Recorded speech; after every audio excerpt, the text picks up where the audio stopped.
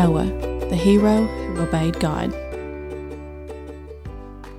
Yesterday, we talked about how our hero, God, made everything. He made the very first man and woman. Do you know their names? That's right. Adam and Eve were the first people that God made. God made them perfect until they sinned. They disobeyed God and made a mess of things. As other people were born, they did bad things too. And then more people sinned and did bad things, and it made God sad that the people were hurting themselves when they did bad things, but they were also hurting others. And one day, God had had enough. There was one man named Noah who loved God. Noah talked to God, and Noah listened carefully when God talked to him. God told Noah that he was disappointed that the people he had made were acting so badly, and that he intended to put an end to it. God told Noah that even though it had never rained before, he was going to send a flood to destroy all that he had made. The only people and things that would survive the flood would be protected from danger on a big boat, an ark. God would teach Noah how to build the very big boat so that Noah and his family and some of the animals could be kept alive when the floods came. So God began to tell Noah how to build the boat. Noah listened closely to God's instructions and then started to work. Pow, pow, pow went the hammer as Noah built the shell of the great big boat just exactly how God told him.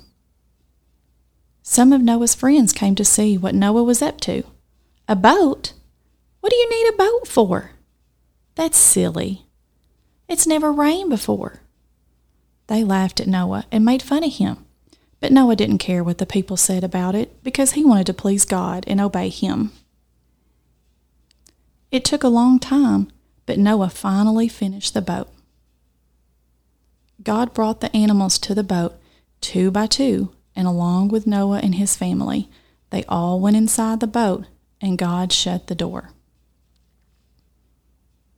It rained for 40 days and 40 nights, and then finally the rain stopped. Slowly, slowly the waters began to dry up, and soon the boat landed on a mountain, and Noah and his family and all of the animals stepped off of the boat. God had kept Noah and his family and the animals safe, but everyone else and everything else had been destroyed. God was starting over. He made a promise that he would never destroy the world again with a flood. God told Noah that the rainbow in the sky would always be a reminder of that promise. Do you know why Noah is a hero in this story? Noah wasn't perfect like our hero God. Noah sinned and made mistakes, but he is a hero because he listened to God and obeyed him, no matter what anyone else said about him.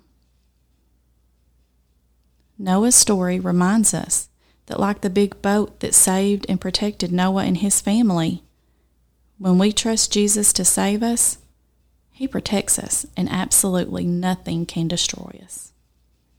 Jesus is the greatest hero of all times.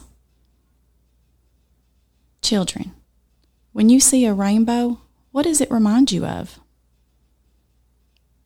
Has anyone ever made fun of you when you were doing what you were supposed to do? Do you want to obey God like Noah did? Do you obey your parents? What about your teachers? Ask Jesus to help you to love him so much that you will learn to obey.